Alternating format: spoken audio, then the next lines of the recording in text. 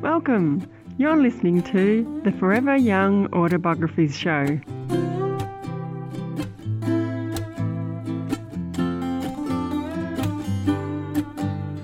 Hello, welcome. We're talking revising and editing today. How to take the headache out of revising a life story project. And this could be a memoir, a biography, an autobiography, or some other life story project. So stay with me.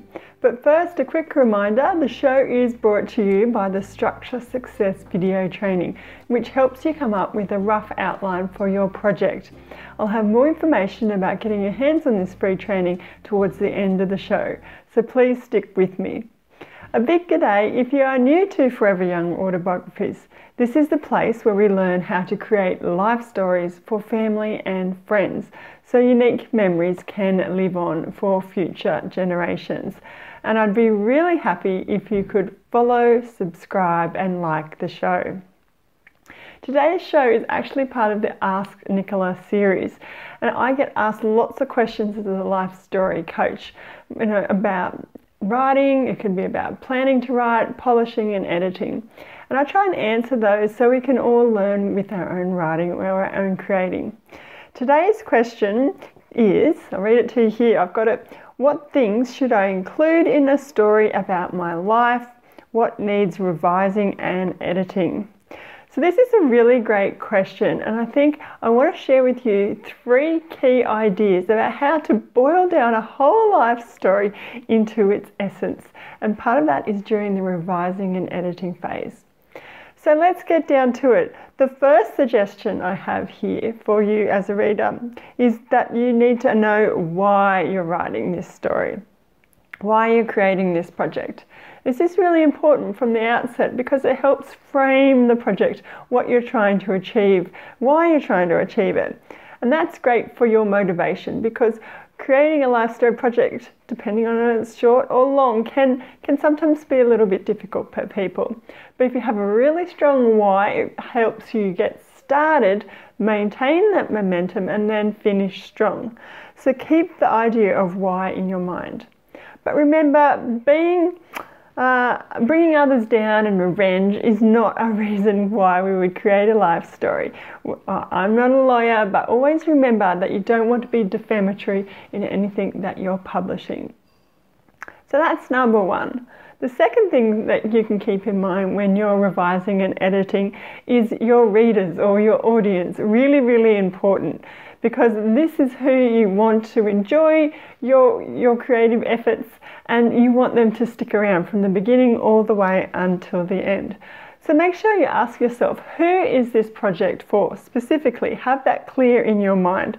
And what message are you trying to communicate?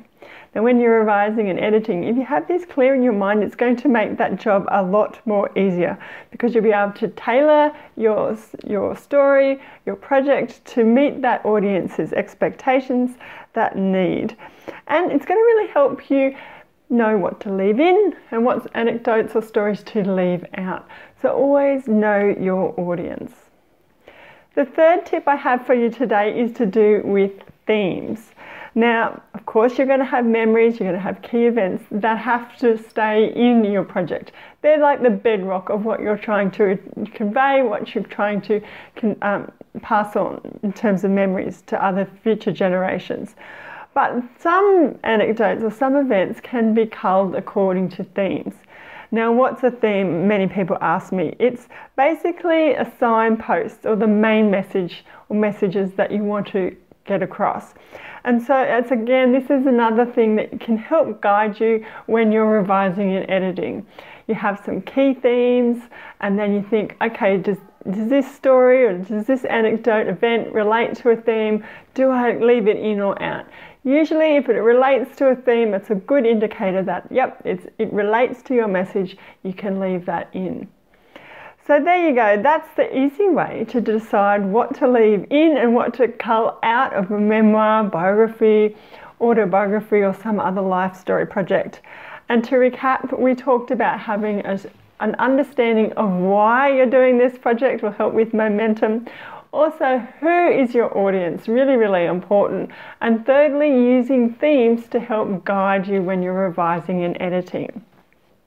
So this is my aim, that you will basically have this clarity about what way your story or your project's going to eventuate to be finalized, and you'll be able to make it really, really compelling for your audience.